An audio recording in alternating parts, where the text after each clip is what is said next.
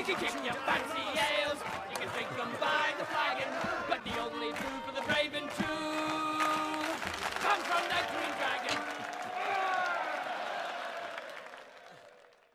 Hello, everyone, and welcome to another episode of the Green Dragon podcast. I'm Kylie, and I'm joined with me by Jeremy. Hello, Kylie. Good to be back. Yeah, it is good to be back. This is like a kind of a filler episode, if you will, that we just decided to whip together in a little half-hour segment to, just get our voice back out there and just talk about some of the stuff that's come out recently, because there's been a lot of new stuff that's kind of hit. We've had an FAQ hit, and we've got some questions that the listeners probably want to ask us about. Why have we been ghosting them? We haven't been ghosting them. We just have lives. We're very busy. The big secret here is we're actually working on some projects and some episodes at the moment as well, but having a little one in the meantime is good because we could just chat to you for a short time and discuss some things that wouldn't normally fit into a big episode. So well done, Kylie. It's a good idea. Let's start. Yeah, let's just dive straight into it. We're just trying to be a quick, short, snappy episode. Let's start with models first, or FAQ. Let's go FAQ. Let's go FAQ. Yeah. Let's be aggressive about the FAQ. I think the big change in the FAQ was Galadriel's tier being dropped down to Fortitude, which makes her very hard to ally now. I hate this. I hate this so much. And I've mentioned it many times. I think that if a model's a problem with the model, change the model. Like the tier, I get it. It is changing the model. It's doing that, but changing how people's armies works and what they've designed is a little bit on the harsh side. And I think in this game it's probably less of an issue than some other games. But I would just if Galadriel's that much of a problem, just change the points. That's what points are for. If she's that much of a problem, and I don't know if she is or not, but if she is, just change the model, change the model's rules. Don't change how the armies work how the games. Slap a 30-point nerf on her. Make her, 100, an extra 30 points. Suddenly that's worth an extra 3 models for some armies. Hell, even go 40 if you really want to. And then now suddenly taking her as a choice, and you have to design your army around her rather than her being a fix-all for ring wraiths. Because it just doesn't make any sense. Galadriel was one of the baddest elves in the whole of Middle Earth. She was huge, and it's Círdan all over again. And they still won't fix her Lady of Light, her regular Galadriel profile, which is just never used now because she's got the opposite problem. Her tier's too high, and she's not worth taking in competitive games because you can't ever kill anything with her as a leader. It's just, there's some things that need to be think about with some of the heroes. Galadriel in particular. I think that there should be some beyond shape-shifting rule between Galadriel regular and Galadriel war aspect, being able to switch between the two mid-game. Anyway, brainchild moment. But even then, I know it's a simple changing the tier. I'm not a massive fan of it because it changes all the rule books and that. Add a paragraph and just limit some of the things that she can ally with, maybe. If certain alliances are a problem, don't change them all, because it also changes potentially good armies as well. Because this is a big downgrade for just army choices. Fortitude means you need a babysitter for green alliance. No, green alliances you don't need a babysitter. Yellow alliances you need a babysitter. And that's problematic for Galadriel. Galadriel doesn't need a babysitter. Galadriel's amazing. Frustrating. She's like the elf with the agency. She goes above and beyond to give the Fellowship Lembas and stuff like that. It's kind of a big deal about her, kind of sticking it to the man kind of deal. Frustrating way of making a change. Competitive play, it might be a good change, but from our point of view, from a story point of view, from a design principle point of view, not a fan. If it means that every army on some tournament scenes don't have Galadriel in it, I can see the advantage to it, but I don't like how it's done. I don't disagree that it could be done. If Galadriel's a problem, change Galadriel, just not this way. Not like this. Not like this. Not like this. A couple of other little mini things. Elrond can't use his silly priority rule when he's not on the board, so no more insta-winning the running onto the board scenarios with Elrond armies. Great. So that's fine. Yay, that's nice. Yeah, no problem with that. Like it. Clarifications with Warbats is a weird one. Apparently people didn't know that if you fail the Strength 4 hit, you still get to roll to try and knock on prone. It's just written so damn badly. Like it's a terrible way of writing it. And it's, even though I can read through it and go step by step, it still feels wrong. Like it feels like, why are you writing it this way? So I totally agree that this needs an FAQ one. So it fails the roll to wound. You still get to see if it's prone. Yes, that's how we've been playing it. It's nice to finally get one of these right. Like it's kind of cool to read it the right way. It's taken a long time, many years for us to do that. But it's a confusing way of written it, and this is what an FAQ is for. Like, it's to fix up those weird rules. Yeah. So that's fine. A little thing with the Goblin King and Set Ablaze, he doesn't get the blubber save on the Strength 9 hit when he first gets Flame Burst, but he does get it on the Strength 5. It's kind of a muchness kind of rules clarification. Yeah. It's like, why is this in here? This is kind of like the least FAQ-y one that they've dropped, but whatever. Someone has justified. They said, look, like having blubber is not actually particularly good against flames, and they've argued that to a designer in some way or someone big time, and this is just I'm frustrated about it. Just here you go, here's something, because how often is this going to come up? It doesn't come up a whole lot. And a channeled version of the Flame Burst power attack, like Flame Burst, isn't that just Kardush's one? Is that right? Saruman has it now too. Okay, so Saruman, fair enough. You're going to see Saruman a bit. I just, like, the Goblin King's already quite susceptible to magic. That's one of the ways to get rid of him. So I don't see this making a huge difference. I think it's just someone arguing for theme, and if it is, so be it. I don't actually care that much about this one. Here's an interesting one. So, Jeremy, here's a question for you. Okay, go for it. Boromir of Gondor is in combat with a Goblin Captain and a Goblin Warrior, and only the Goblin Warrior is in range of Fury, do you have to take a horn check? Oh, this is... Yeah, okay. I get where you're going from here. So I think it said something like the highest courage, didn't it? And it says the highest courage, but they've FAQ'd it. So basically, any model that has auto pass curry counts as the highest courage. So they will take the test and auto pass. So that has come up in my games before, where I've taken it, and it was quite funny to just be looking and just say, no, your highest courage is something that's unaffected by fury. So oftentimes, like a monster or something else that's not a goblin, and the goblins are all in range. You're like, we can pass automatic. No. Take your leadership from that, whatever it is, Dweller in the Dark or whoever's around. Cave trolls and goblins were like the main culprit. Or wargs, something like that just cause problems. And although wargs wouldn't be the highest leadership, it would be the trolls, wouldn't it? Or the that Dweller in the Dark's got pretty high courage, but could still fail. Oh man, at times I roll snake eyes on the Dweller. You always do. And you see it as a disadvantage to that model. It's not that model. It's just you. So Treebeard, Merry, and Pippin. There's just some clarification with magical powers. You can target Merry and Pippin on the back of Treebeard, but if it targets the whole model is affected, so you can still attempt to resist as normal. It's just a clarification with passengers, because apparently people don't know how passengers work on a mounted model. Which makes sense, because they hide those rules, and it's only used a couple times, and yeah, that's fine. You know what, with this one, like, I'm tempted just to not use Merry and Pippin with Treebeard, just to not doing all the stuff around. Like, you probably would, but it's... Yeah, I'm more than happy to not. I guess because I often play it themed at a different time as well. Like, I don't play it just at the invasion of Isengard. So that's fair. It's fine. This is just a clarification. No problem. Floy can't use their Lawmaster ability to target a special rule that isn't active or passive. It has to have the active or passive suffix in order for Floy to negate them. Means you can't negate Legion stuff. Whoop-de-doo. Floy's still amazing. Fight me. Oh, I get you. Yeah, okay. Because there are some special rules that happen in the Legendary Legions that aren't attached to models. They just sort of give the models that rule. Yeah, I can see. It's just... Yeah, no, we're going to do an episode of Khazad-dûm one of these days, Kylie, and we're probably going to go on for Floy a lot. So I I imagine there will be much discussion about that model.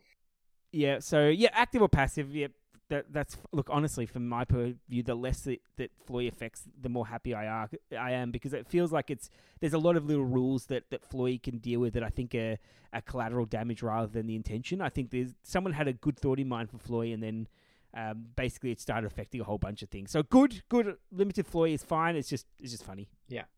Tom Bombadil and Goldberry don't need to take a courage test to charge an invisible model. What a surprise. They auto pass all courage tests anyway, so I don't know why that's there. That's a weird... What's a waste of paper, isn't it? Yeah, I'm just going to move right along. I got another really weird one. The Watcher in the Water can use his tentacles if he's moved, and obviously will suffer a -1 for it. I don't know why they needed to clarify that. If the model is moved, it costs a -1 to their shoot. It's I just it just I don't. yeah. I don't, look, if someone's asking it and it generates a debate, I don't know why it would, but if it does, then yeah, answer it. Fair enough. The Golden King of Abrakan's riches beyond renown. That's the decreasing enemy courage. Lasts for the end of the turn, not the whole game. Again, I'm surprised that was needed to be clarified, but yeah. Yeah, because that was one that I think that was reasonably clear, wasn't it? Because you get one turn of paying them off. Yeah, but look, if it again, it's what it says in the book. So the ones that have problems are the ones that go exactly against the wording in the book. That one goes with it, so that's fine. Yeah, another weird one. Only the War, Mumak, and Mahad Beastmasters can be placed on the fork section of the Howler. No other model can be placed there.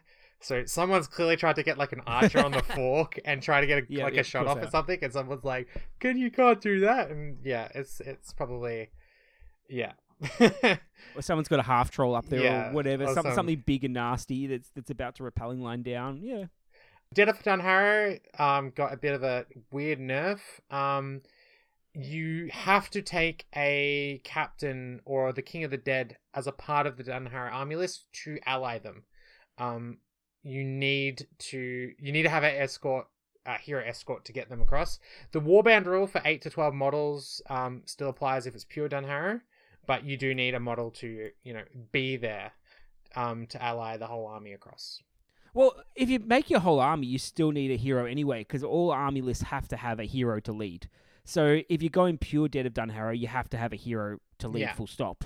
So that special rule, basically, this is just clarifying what you would expect. You need a hero. I guess someone could argue that the allying, you wouldn't need one, but I'm pretty sure that you need to get the heroes just to activate the allies to make them work properly anyway. So I think this is just clarifying something we already knew. Yeah. Elrond got a weird errata, so that it says that he's during the priority phase after dice has been rolled, he can use his ability so long as he's alive and on the battlefield. So I think this is another one of those like clarifications to say, yes, Elrond must be on the table, must be alive, and the dice is altered after the roll for priority. Which honestly, I thought all three of those were common sense, but apparently it's not. Well, on the board, I can see an argument either way, because like foresight would exist regardless. This is just exactly the same as the one from the Hobbit book as well. So because he's in both books, you get both profiles. So it's clear now, and it's fine, and it's probably a reasonably common sense ruling. I think that's the key with most things. There are only really exceptions to that. Are things like you can use might to jump on for reinforcements. So anytime you get the exception, you have to say it. So that's fine. Yeah. The last one in like the main kind of rulebook is Dragon Knights can lead acolytes, which we thought they were allowed to, but it's just reclarified now. Dragon Knights. No. It wasn't. It wasn't before, and that was one of the big arguments about that, because and we'll talk about these guys because I don't think we've spoken about them a whole lot. But basically, it's specifically black dragons. So now to have black dragons and dragon called acolytes. It's exactly what I think most people expected, but it was one of those like, it's technically not right, and that causes some arguments. So perfect, that's fine. Cool. Weird Battle Companies one. You can't choose to not make a warrior a hero when they roll in the progression chart. If they roll a 6, it counts as a 6. You can't choose a lower roll. I don't know why you wouldn't want a hero in Battle Companies, but okay, sure. Okay, that's another one for the history books. A couple in the match play guides. In scenario where you score victory points for wounding a specific hero, such as later, if the hero model is unwounded and then successfully healed, do you still get the victory points? And you do. So yeah, I think that wounds stick even if you heal them off. Which honestly, from a design perspective and a writing perspective, I actually think that that's kind of sucky. But knowing that there is the White Council and Radagast shenanigans, I can see why they have kept that. But also the ring wraiths that come back over and over again, the Nazgul from Dol Guldur, I think that's consistent with it. Like if you kill them, if your job is to kill them, it counts as a kill, and then if they come back, then it is what it is. Because I think for that one scenario as well, where you get victory points for just killing models, you do a count, I think that's where you get the points for killing them over and over again as well. So it's consistent. It does change the healing mechanics a little bit, but you just deal with it. Like, it's just, I don't care that much. You know about it ahead of time, and you just got to play around it. Yeah, it's a bit of a weird one. Another one for the match play guide. As soon as you come in contact with the board edge, when you're attempting to move off the board, you move off the board. You just have to get a sliver of your base off, and then you're off. So you don't have to, but it does have to be a move. You can't do it off a pushback. You have to do it off a heroic combat or a move. So that's how we've been playing as well. That's what always made sense to us, because a lot of the bases are big where it causes all kinds of problems. So once you got part of the base off, we just say you're all off, and that's fine. Another obvious one, if the game ends before you're broken, but you're broken, it's one of those weird ones that, like, you break your opponent's army and then the game ends, but you technically haven't broken. Yeah, you still count as being broken even if that game ends. So another one there. The next two for the match play is interesting. They're for Clash of Moonlight. So basically, if you're shooting a model that's inside blinding lights 12 inches, you still gain the +1 to wound, but you still hit on 6s. So it's a weird one. And this comes down to the dumb fluff description of the, like, it's dark, so you can only shoot a certain way, but because it's dark, you cannot dodge missile weapons, which you're probably not really dodging anyway. Like, I don't think that's what's happening, especially at that close range. Like, you've got an arrow and because it's light, you can dodge it. So I think that comes down to the strange explanation of it, and then blinding light. I can see the argument then. Well, we can see we're blinded, but maybe you should always have trouble dodging if you're blinded. Yeah. Oh, I've got another curly one for you. This is the question. This is how it's worded. In the Clash of Moonlight scenario, can models with the Cave Dweller special rule see enemy models at greater distances than 12 inches away? Yes. That is clearly defined in the rulebook, I remember. But they've added this extra bit, which is additionally, shooting attacks that target a model with Cave Dweller will not gain the bonus of +1 to wound when rolling to wound. So wait, that's not answering the question we've asked. That's ridiculous. No, it's to the politician answering a completely different question. I don't know if that's in relation to if you shoot at greater than 12 inches, you don't get the +1.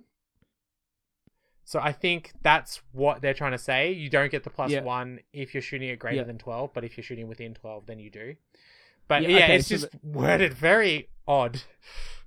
Yeah, okay, so that's very interesting. So cave dwellers can see greater than 12 inches. That changes that up a fair bit. I just assumed that it was a global effect, so that's fine. The biggest tragedy in this one is that, like, clearly, like, the Shakespeare estate has gone after Games Workshop and been litigating against them because it's no longer ill met by moonlight. So it's not a direct quote from Shakespeare anymore in Lord of the Rings, and I can't make fun of that anymore. That's the tragedy here. Some interesting ones from the main rules. Rerolls do count as a natural roll for those models that require natural rolls. I think Broadsword I think is the big one. So if you ban a reroll when you're using, say, a Clansman Aladdin, it still counts as a 6 if you reroll into the 6 with, say, a banner effect or something, which is fine. I mean, honestly, I thought that was the case. Any roll that's unmodified is still a natural roll, but. Oh, I don't think we argue because natural's not really a term you normally use for it. It's an artificial term put in. So, yep, that's fine. They've clarified it. Good. Yeah. They've clarified that only models that are allowed to move off the board in a scenario or have a special that specifically allows them to do that, such as a war beast, can move off the board. You can't force a model to move off the board with, like, command or pushing away or hurling or something like that. You can only leave the board if the scenario allows you to move off the board and if you're deliberately going to do it, or a special rule deliberately allows you to do it. So that's fair enough.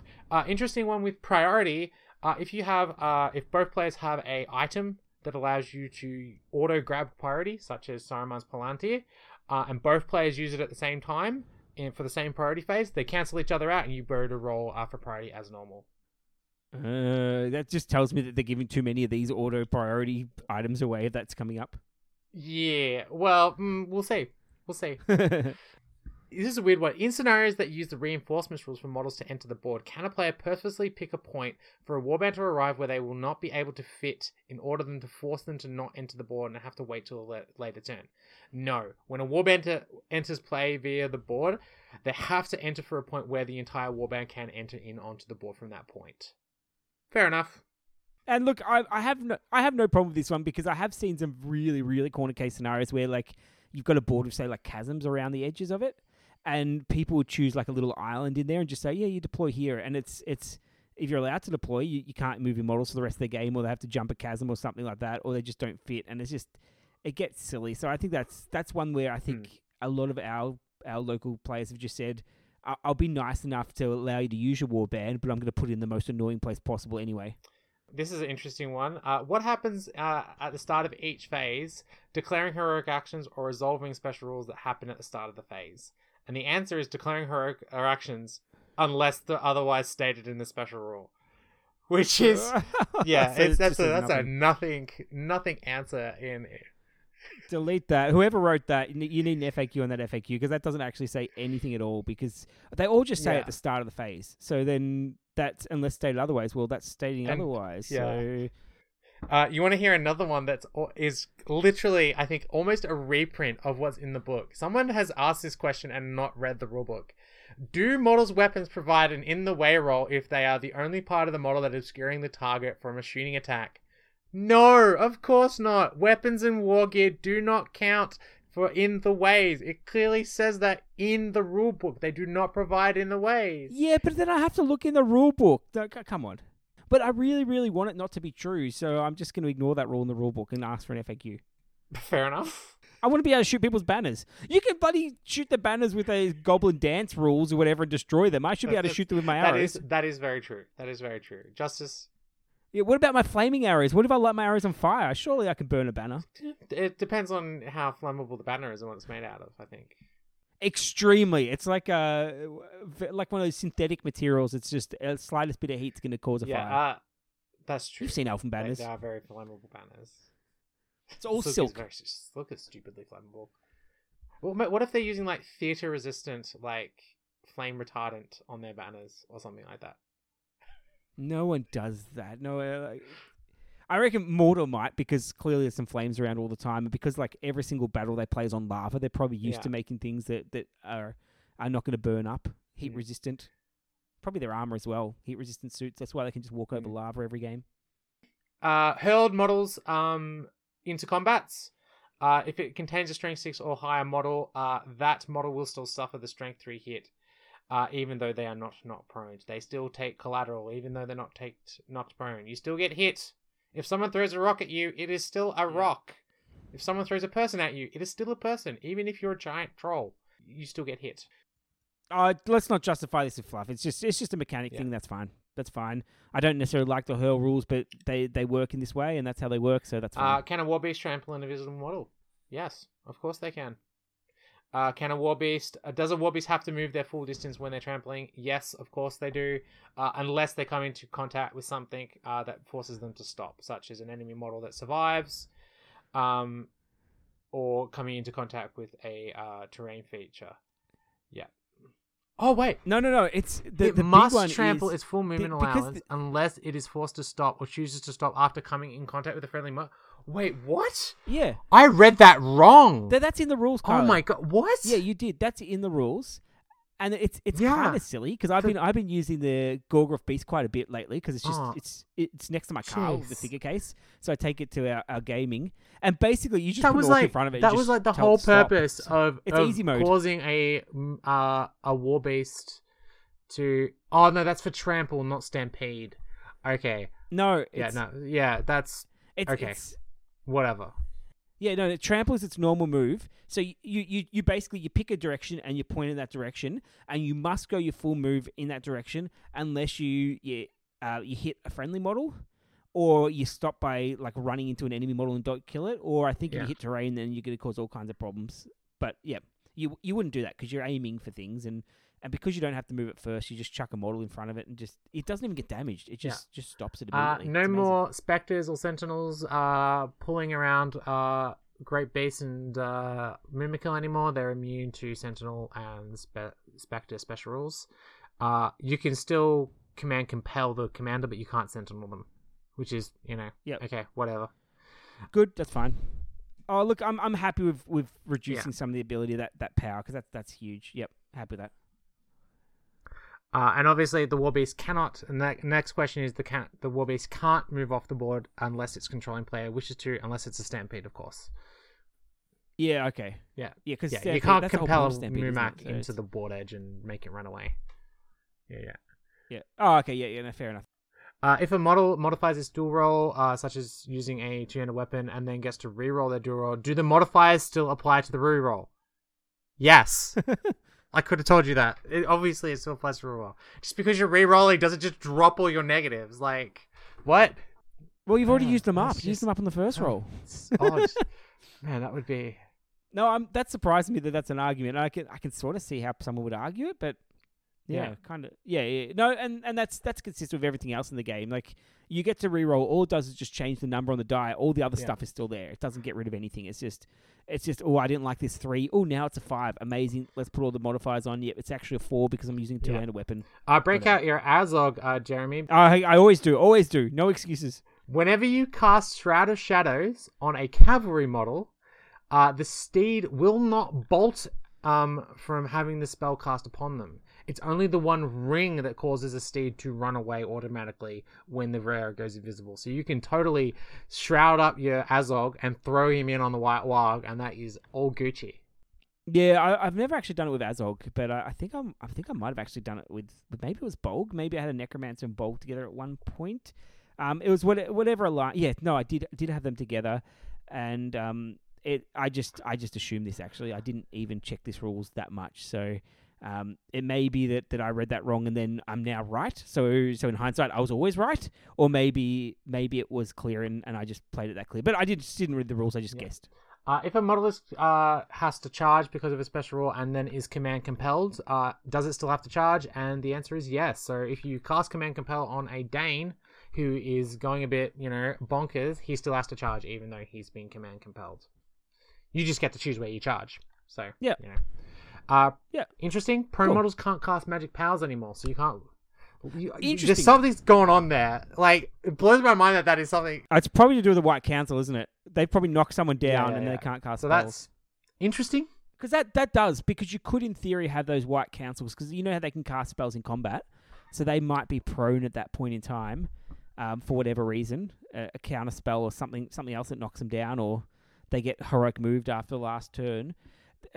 It's interesting. It's something I hadn't considered. Do I like it? I don't know. It doesn't come up very often. Maybe you just can't crawl on the ground and cast spells, but yeah. I mean, it's much of a muchness. I mean, if you're on the ground, you've probably got bigger things to worry about. Yeah, I haven't seen it come up, which makes me think some wild things are happening over in Europe right now because. Oh, I think it's probably a White Council thing. I think now that magic powers can be cast when you're in combat, I think it opens up things like this. Yeah. Cavalry models are affected by Fortify Spirit. It affects the mount as well, so you do get the 2 dice to resist black darts and stuff like that, which is nice. Good. It's nice. Honestly, because I hate this sort of ring wraith being able to instantly get rid of horses. I think you should be able to resist. And I think you should be able to use your own rider's will to resist as well. I think. Yeah, agreed. I just like it better, and so this is a step in the right direction for me. I'm happy. Yeah. Models with 2 of something, say 2 swords or 2 axes. Shadow only blows up one of those axes or swords. It doesn't blow up both. Yep, that's fine. It's a clarification. I mean, I've always played it that way, but Yeah, and you're a fan of Shadow, and you haven't been manipulating that one, so yep, that's all good. You just shatter banners and things. It's never the sword. 2 swords, 2 axes. No, it's always like the special sword that's got a fancy name. That's the one that gets shattered. Sorcerer's Blast hits the whole combat now is clarified a bit more, so even Strength 6 models or higher will be knocked prone when everyone gets hit by the Strength 3. So, you can kind of cheat it a bit. So if you say you've got your Aragorn or something in combat with a Troll and a Goblin, you could blast the Goblin and knock down the Troll, Aragorn, and the Goblin, even though the Troll is Strength 6. So no, I like this better because I think what was happening is something like an arrow, Strength 6 or higher. If you manage to have a Strength 6 or higher model on your same team, so say I don't know, a Treebeard and a Gandalf together, you could just be sneaky and just cast it into the combat, and the Treebeard just wouldn't care, and everyone else would fall down. And I think it's nice that I think it's got its pluses and minuses. but at least it takes away that sort of loophole where you just like, I know I'm immune to my own magic power and just keep targeting yourself. I think it's a good clarification to have. I mean, that's how I have always played it, but hey, clarification is always good. Master of Battle now auto, if you fail your Master of Battle roll, say on like Dane or something, you can still spend a point of might to call a heroic action normally. Don't know. I like that. I like that. Because I've actually played it the other way around where you only get the one chance for it, so I've spent the might if it's something really important instead of doing a roll off, because I have those dwarf captains in my my Iron Hills army, and they roll it, and oftentimes I thought, if I only get the one chance for it, I'll spend the might. So I like this. This is good. It makes their rule play as intended. Good. If a model is wounded by the ongoing hits of strength 5 from set ablaze, does the model who set them ablaze count as getting the kill credit? Yes, they do. So, Monster Champion stuff, fun little thing there. Yep. Fine. It's kind of whatever. If a model with monstrous charge charges into difficult terrain, will they still get the extra attack and knock to the ground bonus? Yes, unless they also have the cavalry keyword, which means they will not get the bonuses. So Fell Beasts, very, very sad. Cave Drakes and Dragons, very, very good. So interesting. I would not have ruled it that way, but that's what you get. If a model with monstrous charge, special charges into difficult terrain, will they still get the... okay. Yeah. I think there's probably just a couple corner cases where they're cavalry, but they also can move through forests. And I'm thinking of... is it Fimble? There's a Hunter Orc that's a cavalry model that's also got the move through terrain rule, so that's going to affect that, which is... Yeah. Okay. Yeah. Obviously, there's the Spider Climb special rule, the Swift Movement.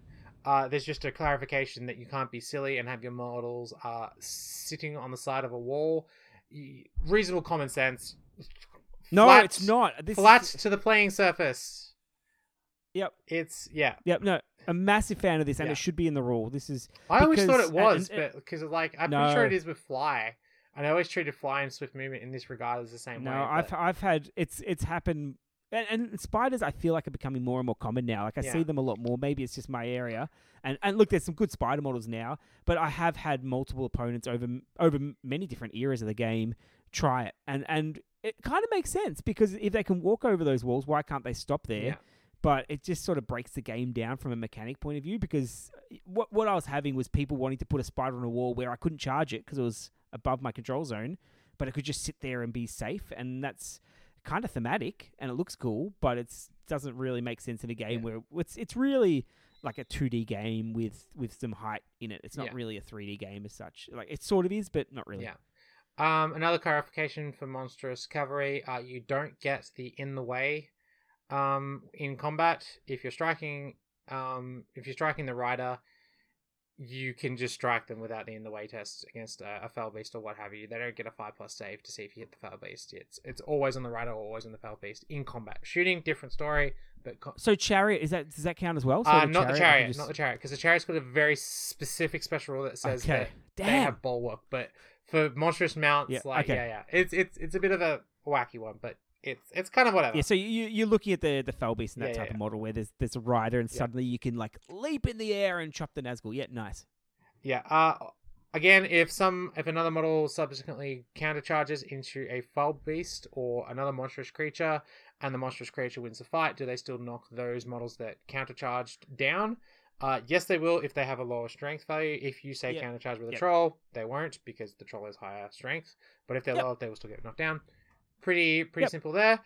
Interesting one with light objects. If a model drops a light object, where is it placed? The model, when a model drops a light object, it is placed in base contact with the model that dropped it and must be placed so there's not overlapping another model's base. I thought this was how it played, but interesting that they had to make the clarification. I can understand it, because a lot of, like, we've house ruled it. Sometimes objectives are just you can't stand on them.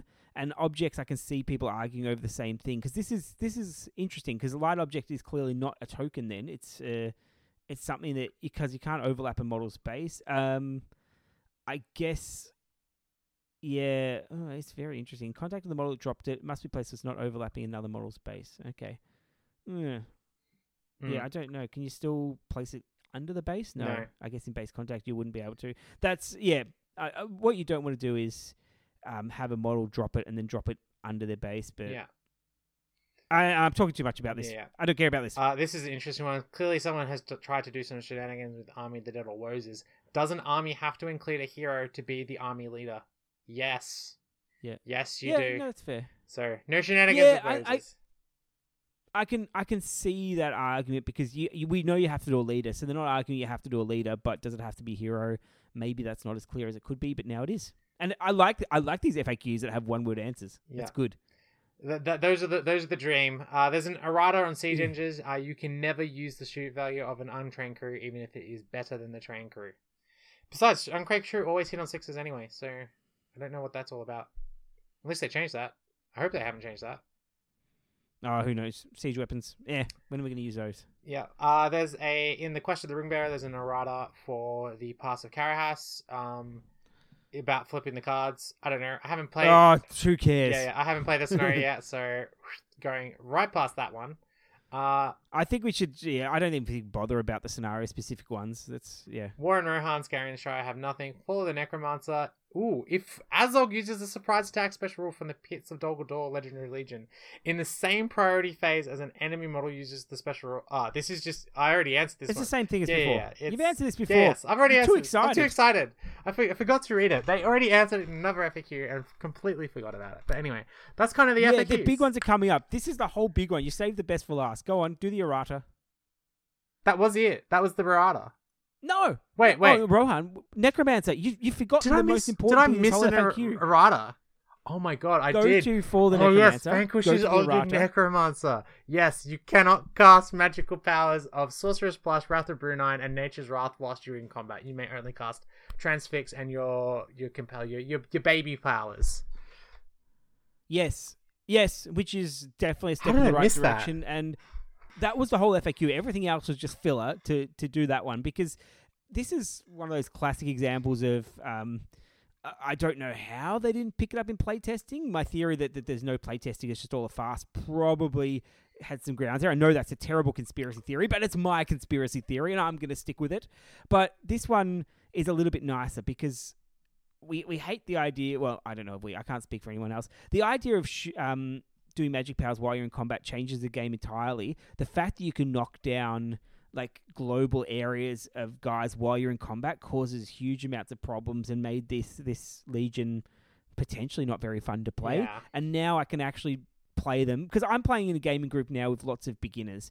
I could not bring myself to take the White Council there because it would have destroyed their game. It would have stopped them playing the game. It was rules that actively stop people playing the game, and that's a very bad writing. So this is better. I still think it's pretty harsh, but this is better, and it means that it's playable now. How playable it is, I don't know because I hadn't played it beforehand. I just knew that I did not want to be casting like Sorcerer's Blast and Wrath of Bruin whilst I was in combat at people in combat with me and just knocking them down. Yeah. Like that's just it was harsh. Again, negative gameplay experience. It's interesting that it had to get to that level for them to actually do something about it, because I still have issues with the Ring Wraith Legendary Religion and some of its negative gameplay experiences, and they haven't FAQ'd any of that. Without a doubt, but this is just flat out broken. Yeah. Like just agreed. It's literally like you're not playing the game anymore. It's one person plays the game and the other person is doing the Gene Steals and Space Hulk. They're just pushing things forward and hoping. Yeah. So that just doesn't work. There is one more, and it's just about who's the leader. It's just Saruman the White's the leader in that one, so that's fine.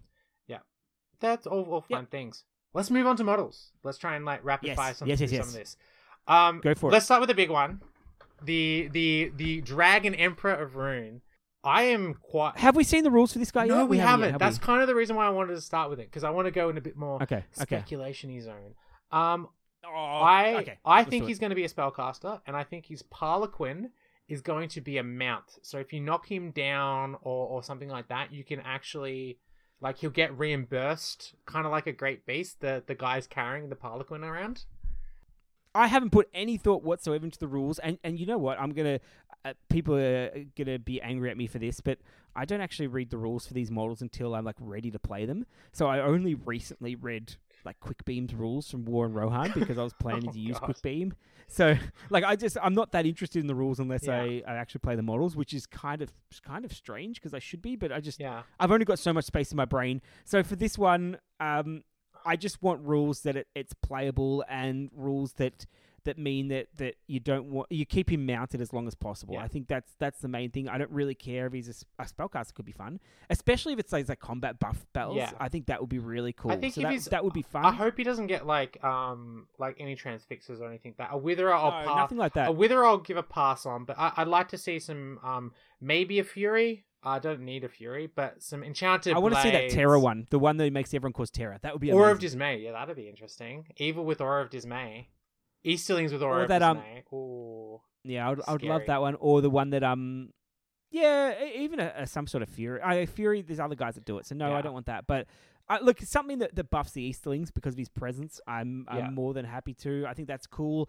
I think he's just going to be a combat beat stick. I think it's just going to be a big base, be a and then beat stick too. Because like a guy on a Paladin, Maybe. he's going to have some egregious Imrahil levels of banner rerolls and Standfast. 18-inch banner reroll or something. I think he's even got a global Standfast. So we'll see how that plays out. You still need line of sight, of course. But yeah, I'm actually really impressed with the design of the model. I hope it's not in too many pieces. I hope it's a bit, I hope hope the thing on the back is a bit flat packy, and I hope the guys riding it aren't in too many pieces because I worry if this turns out to be like a Iron Hills Chariot in terms of construction and getting this model together, because that is not what I want to see.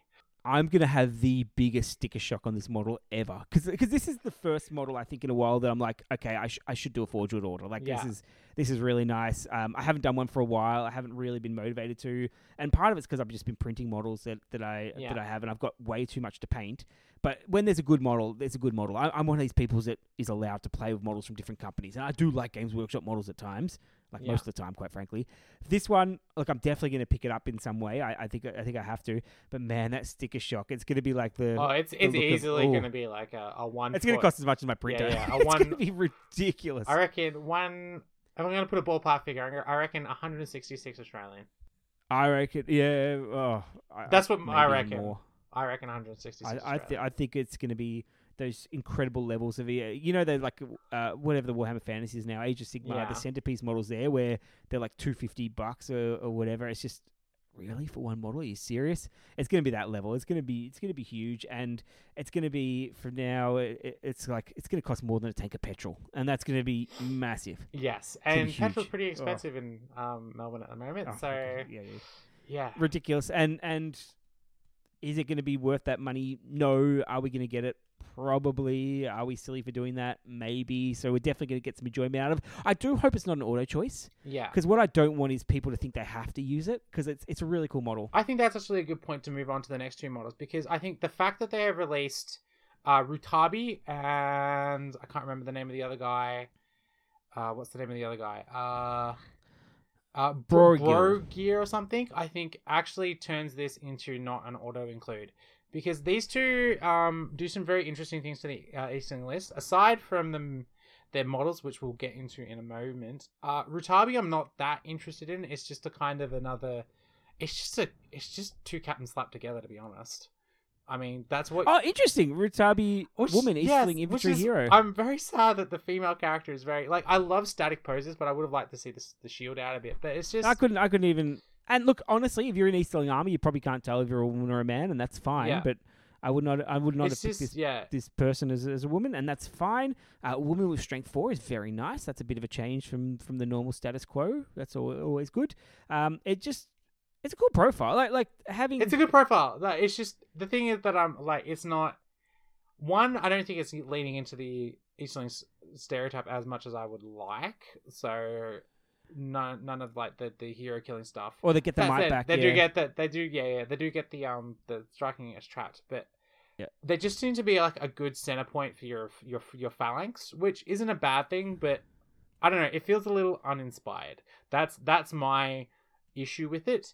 Whereas when you go to Brogir with these new souped up shamans that they keep bringing out, because we've got some orc heroes to get into in a moment, I really, really love this. Okay, can I put my thoughts on Rutabi, because this is my live. I haven't actually seen these stats before, and the model itself pretty uninspiring to me. I know that people have painted it up and it looks nice, but it's crying out for something, and I think it's not so much. Well, the Easterlings all look so amazing that it doesn't really stand out that much. So that's something there. Maybe even a helmet off type one, or a more ornate helmet might be the way to go. Oh, a helmet off would have been so nice. The old helmet off and then like held or put on the ground next to her or something like that could have been cool. Or holding it in one arm, like the fencer pose, like tucked under their shield arm, and they're holding their shield out, holding their sword out, pointing with their long, luscious flowing hair behind it. Or maybe their short. Little I reckon short hair would be cool. I wouldn't go Yeah. long hair. I think an Easterling, I would go the shorter hair, like full warrior. Maybe like a maybe not a mohawk, but like a top knot kind of. Yeah, something along those lines. I think that could Something look like that, really maybe. cool. Yeah, or even just short hair. That's all fine.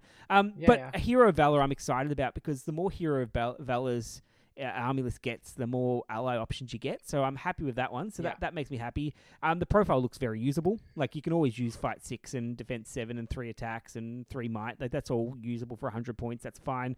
No horse, but you've got a cool Master of Battle. Combat stance is a nice bonus. The heroic strikes, cool. Challenges, one day I'll find a use for challenge. But everything else looks okay. It looks like it almost like the bit like the Hisharan type role for the Easterlings, where you just got this foot hero that can just deal with everything on foot and just outduel them, and it's quite an affordable price. 110 points for this hero seems pretty and decent. fight 6-2 is quite nice. Yeah, and with strike as well look, I would definitely take this profile. Maybe not every single game, but it's definitely a usable profile. So I'm a fan of the profile. I reckon I can make the model look good, but I might actually go maybe some hero rock or some really nice color inversions or decorations on it. I mean, there is some good canvas area on the back of that cloak. Yeah, I think that's the way to go. Yeah, just make it look like from all angles a real hero, because it's cool one.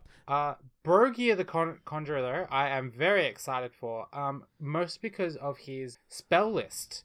Now, yes, he has Enchanted Blades and Blade Wrath and Fury, which are really good buff spells, but I think the part that makes this profile really, really interesting is 5 Will and Tremor.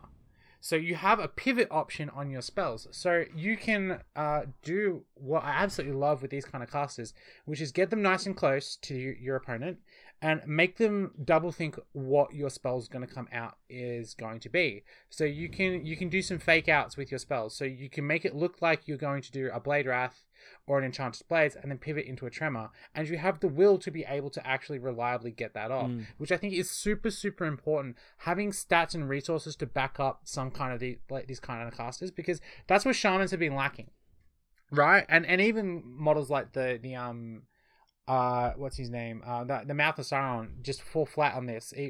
Even though they would normally want to be filling this kind of role, is that they don't have a way of pivoting into a different type of playstyle or a different way of kind of outguessing or outmaneuvering your opponent. And the fact that they have Tremor on this model just makes me so excited to paint it up and put it on the table. And yeah, I can't see myself not taking this guy anymore in an army. In fact, I can see me taking this guy and a regular Dragon Priest just to get the Blade Wrath and Enchanted Blades going on the same target. So tell me, what's the difference between Blade Wrath and Enchanted Blades? I can't remember. So Blade Wrath allows you to strike at strength 6, and Channeled is at strength 10. Okay, yeah. And Enchanted Blades gives you rerolls to wound, and Channeled gives you +1 to wound. So if you throw an Enchanted Blades and a Blade Wrath, you get strength 6 hits, rerolling all failed attempts. And if you channel both of them, you get strength 10 hits. So strength 10 is going to be almost always 3+, worse 4+, then 2+, rerolling. Yeah, 3+ against like defense 9. It's auto wounds. 2+ against everything that's 8 or less, which is kind of insane. And the nice thing about that as well is that's a good way of using your spells, because there's no resistance because you're casting on your own guys. So yeah, I'm going to say, Kylie, this looks a lot like your wish listing for Shamans, doesn't it? Like, it's suspiciously like that, and I don't know if the timing works. I don't know if the timing works either, but that wish list episode, it's beautiful. I feel like it's a great minds think alike type situation here, because, like, it's an interesting Shaman. And yes, very interesting. I'm happy to play against it because it's got limited will, and I know it gets it back on a 6, which I've been asking for, because that's nice as well, because if you get that 6 resist, it's just the will point that rolls the 6. Yeah, so it's not. Which is what it should be as well. Because I hate the idea of this. I'm just going to roll 5 will and get all 5 back. Like that's just kind of silly. It's just all in. Honestly, the Stormcaller should have this. This is better. style. Yeah, I like this one better. Yeah, because if the Stormclaw had this, you could give him Wrath. Stormclaw should have 5 will as well. But anyway, I just like at 80 points, you can take it. You still got to work your value out because it's not going to kill anything in combat really. Like it's not a combat character; it's a buff character. Fury is incredibly good. We know about that one. But then you're not just Fury and a bonus. You're Fury and 3 points of will that you can dance around with if you're going to use Fury, or you might just use Fury on the normal guy, and then this guy's got 5 points of will to bounce around with. Tremor is a long shot, but it's kind of cool. Yeah, and the others are good. Double casters now makes this very interesting too, and you have Kamul in there on top of that too. So you have options for casters, which is what you want to, and you have casters that can provide roles, and their points values are reasonable and are at a level where you can't choose all the named heroes, but you can definitely choose to focus on one or two of them, which I really, really like. You could also do some really sneaky stuff with what's that? The Undying Ringwraith, the one that gets stuff back when spells casted. Use that as your beat stick. Start buffing it up with some Blade Wraiths and Enchanted Blades, and then get the will back on it as well. Could be particularly mean, but no, it's cool. I like it, and I actually like this. The helmet's kind of weird, but I like it because it's different and it stands out, and it's almost the pose I want the other one to be. I think I like this pose better, even though I actually think I don't like the detail as much. I think I like that it's so obviously someone different and unique. And I think you can do a lot with that detail though. I'm sure you can, because in the picture it's mostly gold, and I think if you change some color variations on the armor, on the helmet, or even the hand, I think maybe some blood effects on the hand. Or absolutely, you could do some really, really interesting stuff with this model. I'm excited about this model. I think it's really cool. It's a nice one, and I do like as well, it doesn't just replace my War Priest. And my initial thought was, why would I take a War Priest? But you've explained it really well. Because you want more of this spell. Like, more is better. So yeah, or more importantly, he's 80 points, right? And can't take an armored horse. War Priest still can. And I think that's a very important distinction to make, is that, yes, he is very threatening up close, but War Priests have more maneuverability. And if you're running an all-cav army, you're going to be running the War Priest, not this guy. I think we should quickly just touch on the Dragonholt Acolytes. I think we've talked about them, but if we don't, I just want your 2 cents, Jeremy, on the Dragonholt Acolytes. They've been around for a while. I know you've got some games in on them. No, I haven't. I've actually got some models of them. They finally arrived because they're out of stock for so long. Like in a Forge World order, we had to get them for another one. But anyway, these guys, look, I love it. I think it's fantastic. Same. Like I've got no problem whatever with them. I know that we've done some really cool stuff with the Supreme Agility. I know that you've done some stuff with that, which I like that rule. But what I like is throwing daggers. I don't want to understate how much tactical choice that gives you to have access to it in an army, even if it's just half a dozen of them. It gives you so much options. 2 attack models with Fight 4 are always going to be useful. 11 points is fine. Like, I don't care if it's overcosted or undercosted. It does something different to everything else in your army, so I'll pay it. Like, I'm not at all worried about that 11 points. I don't think you're replacing your entire front line of Easterling Warriors with Shield with these guys, but my favorite amount of these guys now is 6 to 8. Yeah, just I played a game recently. Give me 6 of them. Where done. I played a game recently where I absolutely destroyed my opponent with these guys simply because I was able to use that Supreme Agility to get throwing daggers into their flank, and it destroyed them. And then I did a classic Jeremy move after it. I called a heroic move. And instead of pushing my advantage across that flank, I actually disengaged and went back over the wall that I just jumped over and defended it. Yep. So my opponent could either try and redeploy back behind their army or pursue me over the wall. But either way, they were doomed. And yeah, they're just being able to auto pass a jump test as well is really good reliability. And the fact on a 4+ you can get going. Oh my god, I can't say how good that is.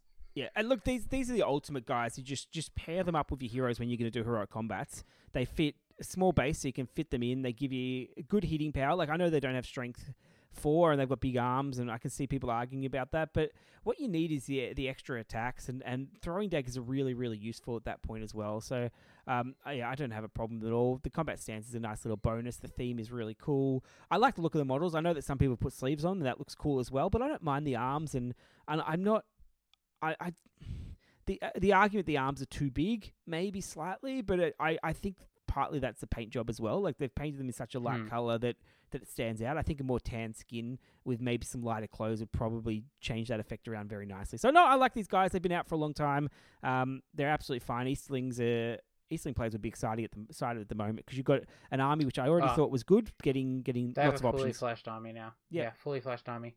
Moving on to Mordor, we have 2 new Mordor heroes, Musgar and Razgush. Let's start with Musgar. Okay, I have a big issue with these ones, Kylie. They should have been in the you do? Necromancer book. Yes, the Necromancer book gave us nothing. 100% agree. Why aren't these in that book? Okay, yeah, no. I'll pay that. That is a very fair comment. That is a supremely fair comment. That would have actually made the book a little bit not a paperweight than it already is. It's got some decent content in it. I don't want to turn it down too much, but I think that would have been a perfect theme for Mirkwood having these guys. But anyway, they're coming out. Can't complain too much. Which one are we starting with? The Shaman? The Shaman. Sure. I actually quite like the Shaman. Okay, let me have a look through. Because once again, I haven't read the rules for it. Yeah, well, I'll start. You start, and I'll gather my and thoughts. And then you can cash in. Ooh. His special rule is a very nice. It rewards you putting him into combat, particularly too with the 2 attacks. But the thing I absolutely love about this is you have Wither and Transfix, right? Which are 2 really, really good offensive options. So you can threat one or the other. If you can go for the Wither route, it means he's safer in combat now. You get 2 Withers off on a hero.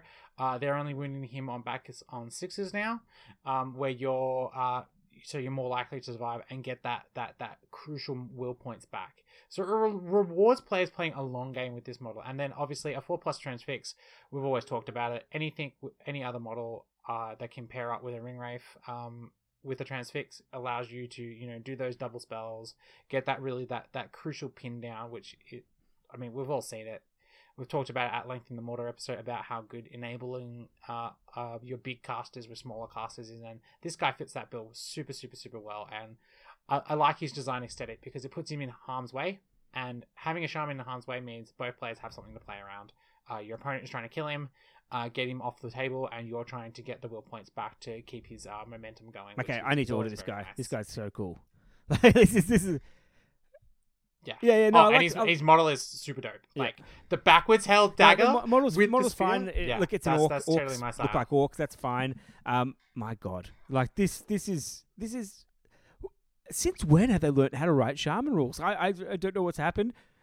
Maybe it's just they've got another person on the team. Maybe it's all them. I don't know. But wow. Well, I'll give them props because I'm happy to dish out some teasing when I need to. But this is fantastic. This is a Shaman I want to take, and I want to take it with Kardosh, and I want to get rid of other Shamans.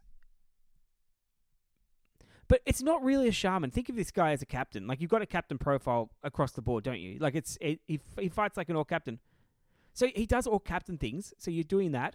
You've got a heroic defense, so you can be a bit of an annoyance if you need to. So that's nice. For 70 points, if he was just a captain, he would probably be a little bit overpriced, but not the end of the world. But the spells, man, they're good spells, and the ability to get stuff back after you get into combat. So this guy is absolutely a captain. He's going to be going in combat. He's going to have a spear guy behind him. He's going to be chopping guys every turn he can. And, you can cast Endless Drain Courage. I love that. This guy actually has the will to be able to do that. Wither's fantastic as well, and fun to see it on a model. So that's good as well. So you can just debuff models with Drain Courage and Wither, and then Transfix on an attainable 4+ for a kill means that this guy can actually legitimately duel anyone.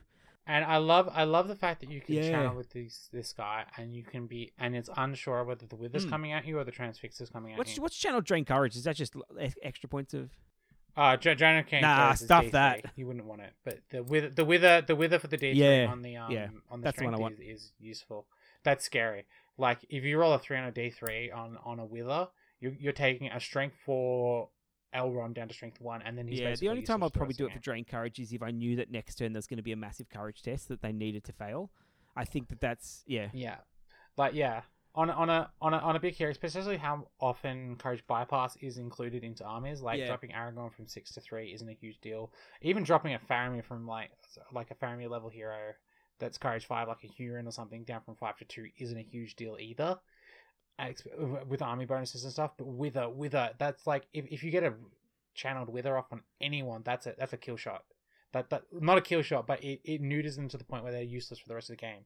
And we all know how good channel transfix is. I'm glad you started with that one, Kyle. I'm glad I hadn't read the rules because this is really good. Yeah, some good reactions coming out of you. I'm actually really curious to see how you think of this next guy, because this next guy is super interesting. do you want me to talk through it, and then you can just go and say all the stuff I missed? Because, okay, so let's do my reactions. War Leader of the North. He's got it. The title is fantastic. Hero Valor. Okay, yep, I can deal with that. I love Hero Valor characters now because the rules have forced me to love them, so that's all good. Oh, you're gonna wait till you get into the bottom part of his rules. The Valor becomes very important. He stands out. I wouldn't paint him like that. He's the paint job I'm not a big fan of because it's kind of hard to see from what surfaces are what, but I think the model's got a lot of potential there. I'm curious to see what's on that shield. I don't know what's on that one. But anyway, 110 points. Fight 5 is Orc. That's fine. Strength. Yeah, so okay, he's almost looking at like a Gothmog type profile there, which is nice. 3 might, 3 or 1 fate. Oh, he must die. Spoiler alert, he's going to die somewhere. That profile is usable. I can deal with that. Bonebreaker. Oh, we're going to have a special mace. Nice. Bonebreaker. It's a mace. Yes. What's mace? Mace is the one that you can bash them and get them down to fight 1. Is that right? No. You knock them over. bash Okay, them that's and cool. knock them over. Okay. Yeah, but I want to hit special now. Additionally, enemy models do not receive any bonus for elven-made weapons when fight. Oh, take that, elves. Yeah. Okay. So that fight 5 is suddenly much nicer, isn't it? That fight 5 is going to be useful against. It's more the combo with strike into a big hero. That's actually quite hero. big. Yeah. Imagine him going into strike, both getting to 10, and then robbing them of the Elven Blade. And remember, you're playing with Easterlings, and Easterlings have a couple of characters with Elven Blades themselves, so you can actually get the advantage on roll-offs if you tag team this guy with, say, an Amdur. So that's cool. Strength. Strike good. Strength. Yeah, not so fussed about that. Elfbane and Hatred Elves. Oh, take that, Elves as well. So the Elfbane, that's what 1+ to wound elves, and then No. Elf. Every wound against an elf does D3. Yep. And what's the Hatred from memory is rerolls, or it could be +1 to wound. I'm not sure. Either doesn't matter. Fantastic. Bonuses against killing elves is nice as well, and it gives him a real role for the thing. Okay, there's some big special rules here, so let me go through these because these sound like fun. Beast of Mirkwood. Oh, this already sounds good. Passive. Oh no, Floyd's going to get rid of this one. You can't get rid of it.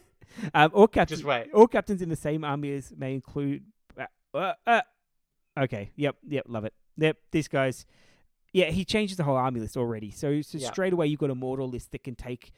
This guy should have been a necromancer, absolutely. Bat swarms, Mirkwood spiders, giant spiders, fellwargs in their warband, and it's captains as well. So it's encouraged you to take all captains, which is nice because it means you're not going to go all out on all the silliness. So you're not getting much of a bonus.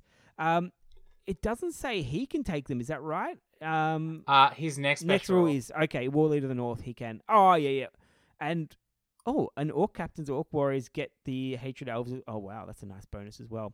Okay, so that's huge. This changes his entire army list, and it's bringing back armies that...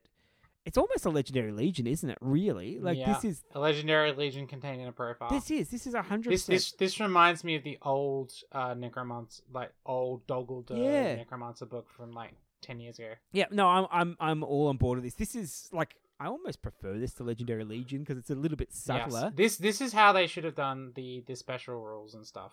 Yeah, because I would consider taking this guy in a non-beast army as well. I got up to that, didn't know that. I'm like, you know what? He's got a role. He can kill elves. He's got some strike. He's got 110 points. Is not terrible. He's a profile on his own is fine, but that's just a cherry on the top, isn't it? Even if you're just taking a couple bat swarms in his army, even if you're just taking it for the Hatred Elf special rule, even if you just take it for a handful of Mirkwood spiders or fell wargs or something like that, that's really cool. This guy is a Legendary Legion in himself, but he's got lots of options as well, doesn't he? Because you don't have to. You can take that Shaman if you want. You can take Kardosh if you want. You can take a. What's heroes he in? He's in Mordor, is he? He's Mordor. Yeah, so you got Mordor. Yeah. He's Mordor army. Yeah, he's access to all the Mordor fun stuff. There's so much in Mordor. Yep. No, so he's and we know how big that list is, and he's got access to all of them. There's going to be some funky combos people are going to come up with. But he's not. From first example, I might be wrong here. I don't see him as being overpowered either because he's a chunk of points. He might be slightly undercosted, but not a huge amount. It changes. I'm 110 points. You compare him to Shagrat. Yeah. And honestly, you get about the same out of Razgush as you get out of Shagrat. And the other thing too is, yes, he can include Batswans, Mirkwood spiders, and giant spiders and Fellwargs into an army list. That's all well and good, but you still have to pay the points for those models. Yeah, there's no bonus to so them. he's not giving you bat swarms and Merkle spiders for free. No. You still have to pay for them, and you still have to know how to use them and incorporate them into your army. And he doesn't make them better. Fun like way. I like that as well. Yes. Like he's not like he's you get them and he causes fury for them or anything like that. It's just you get them, learn how to use them. They're still expensive models. They're not game winning models, but they are very, very useful, and they're ones that you can just gives you some refreshing water. Like it's just a really cool Mordor army. You go lots of Mordor orcs. You got old school bats and spiders and wargs and things in there, and you can throw in a troll if you want. You can throw in this is actually the guy from the old For the Necromancer book. You know when they had all those scenarios with orcs and spiders and trolls, and they had some Barrow-wights and things in there as well, which you can't do. But this is that guy. He should have 100% been in the Necromancer book. This is old school. Set him as an early guy, and yeah. Look, I'm interested to see what they do with him in the Easterling book, but yeah, man, I don't think I dislike any of these profiles. Yeah, I thought you might quite like them. I was pleasantly surprised when I saw them, and I hope they continue this trend with these sorts of models and don't overtune and overpower the legions that they're inevitably going to get. And that's my worry going forward, is that they've shown some good stuff, especially after, I'm not going to say the failing that was Fall of the Necromancer, but I will say the bit of a blunder that was Fall of the Necromancer. Not so much blunder as it was obviously a filler book. Yeah. And yeah. The big blunder was the White Council in there. They clearly didn't test as much as they wanted, or didn't get the feedback, or didn't realize it was such a negative effect. Whatever happened there, and I think I'm being nice there. I think it's probably my being mean is probably just you've got to get this book out by this time, and things were missed. We haven't seen the Easterling book, so whether these guys' profiles stay the same, and then there's a whole bunch of extra special rules on top that make them ridiculous. I'm not sure. I hope there's not, because I think these guys are containing the rules in there. I feel like it's a bit better way of doing it. And then if they are a problem, if we find out, say that Musgur is a problem, and I don't think he is, but if he's a problem, or she, I don't know, can't tell the gender of this orc. If they're a problem, just change them, like just fix it up to 80 points or whatever. Drop the special rule, drop whatever. I think that's a much better place to be than putting a whole legendary legion on it and then have to change it. So. Maybe they'll have a legendary legion. I wouldn't be surprised if they did, but I don't think they need one. I think that I don't need legendary to. legion. Yeah, he's quite good. No, thanks for that, Kylie. That was interesting, and I'm glad we finished with that, because that's much more exciting than FAQs and just going, yep, that's fine. These are good. These are, Yeah. Well, I got one last little segment with you. Okay. Yeah. This is going to be like a rapid fire round, because okay.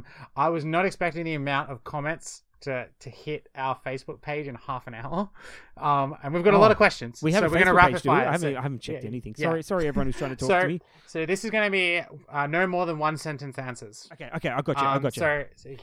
So we've got Max. His question is: do we have plans on revisiting Easterlings once Defense of the North is coming out? Since they're changing them up. Do we have plans? I'm planning like one episode ahead, so technically no, but absolutely we will discuss Easterlings in some format. It'll probably happen when we do a Defense of the North review, which reminds me, we need to get onto doing Quest of the Ring Bearer at some point and for the Necromancer. Maybe a tag team episode. Anyway, moving on. That wasn't one sentence.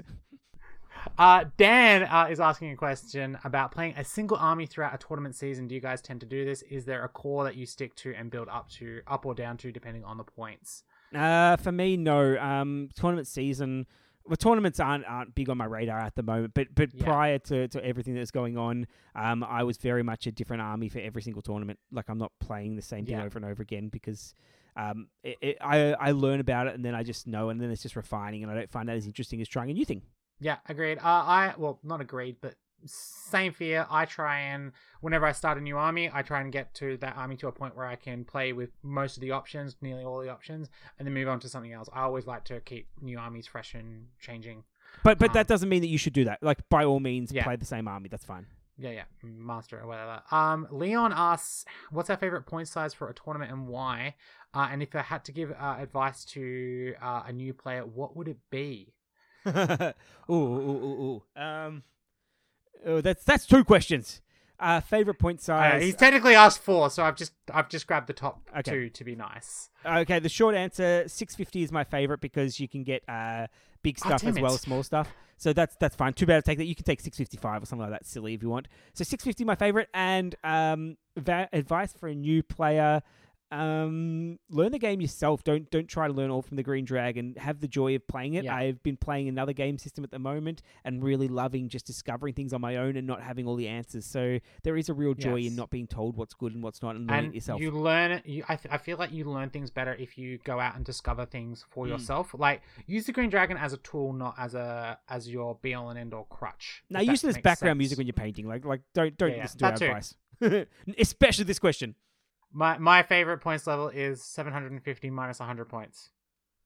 Yeah, 650. 650 is such a nice points level. It's because it restricts enough. Yeah, but you get enough to actually play the game. Ryan asks, "Hey guys, looking forward to the next podcast. If you all went to a tournament and didn't worry about winning, what would be your all-time favorite fun list to take?" That's do you have an answer to this one, Kylie? Because I need a second. I've got too many answers for this. That's my problem. Okay. All-time fun list. Because you want something that your opponent's going to interact with. Oh God. Yeah. I'm going to go for the Azog's Legion. Yeah, Azog's Legion is pretty fun to play. Mainly because it's not focused on shooting, so it doesn't stand back. It gets in people's face. It's got lots of big, scary things as well as fast things, and it does a bit of everything, but mainly it plays close, and I think that's more fun for both people. Avoidance lists, I think, are probably a good way to suck the fun out of some players who don't know how to deal with them. Yeah, I absolutely love playing with the Kyrion and Mirandra lists. There's lots of very easy killable heroes, but there's like a lot going on with the heroes, and you still get some troops in there too. I enjoy playing that. I suppose that let's go with that. That can be my answer. Yep. Without thinking about it too much. Oh, it's a hard one, isn't it? Hull asks when the 7 Hall episode drops. When we start playing Harad again. No, well, honestly, I will expand this one. I haven't suggested this one because I haven't had a good go at that Big Mumak yet, and I don't know what I feel about it yet without actually playing it. So I need to put mine together and have a go at it, or just proxy it and have a go at that. And as soon as I've done that, I'll put out the Harrod episode and talk about it, because we've played Harrod to death, but I can't. Well, you guys have. I haven't touched it that much. Oh, there's enough of us that are Harrod experts, but I haven't. Yeah. I don't know about the Big Mumak yet. I need to try it out. Yeah. Alistair asks, are there any successful armies or metas around the world that surprise you? Yes, the whole siege engines fiasco in Europe. Why? Why has that become a thing? That it's not a good surprise, but it's a surprise nonetheless. Like, I'm shocked that became a thing. I got no comment on this because I don't follow these, and I change up every event. So our when I do play at tournaments, it feels like every time it's a whole different set of armies. So I don't follow this, don't know. Yeah. Okay, fair enough. Moving on. Alex asks, what advice would you give to an aspiring TO?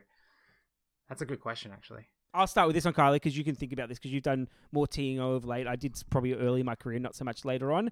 I think really make communication your key. I think tell everyone everything. This is what you want out of the event. This is how you want people to behave. This is what you want to bring. Just be really clear about it. And if people aren't happy with it, at least they know going into it. And don't be afraid to make decisions, because you will be asked to make decisions on the day. People will say something, and you can say, look, this is my decision for today. I'll revisit later.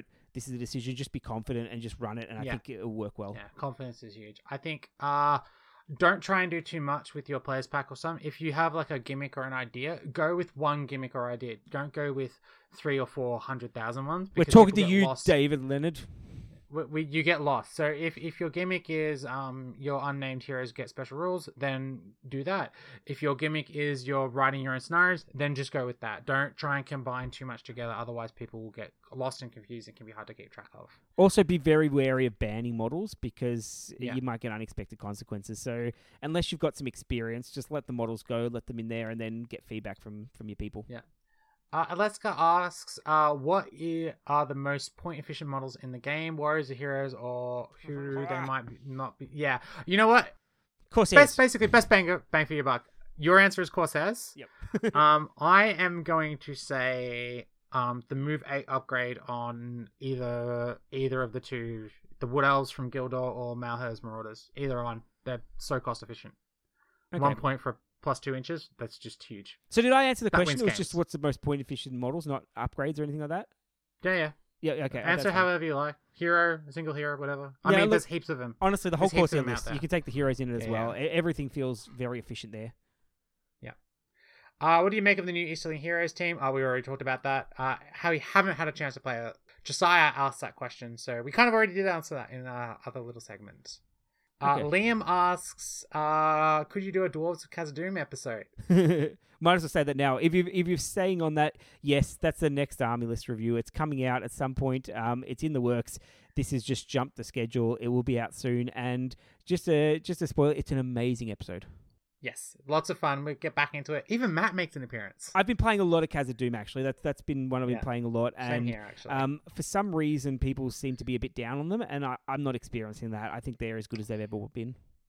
Our good mate Sean asks us, Jeremy, tell me why Sean is so correct about how good Dale is all those years ago.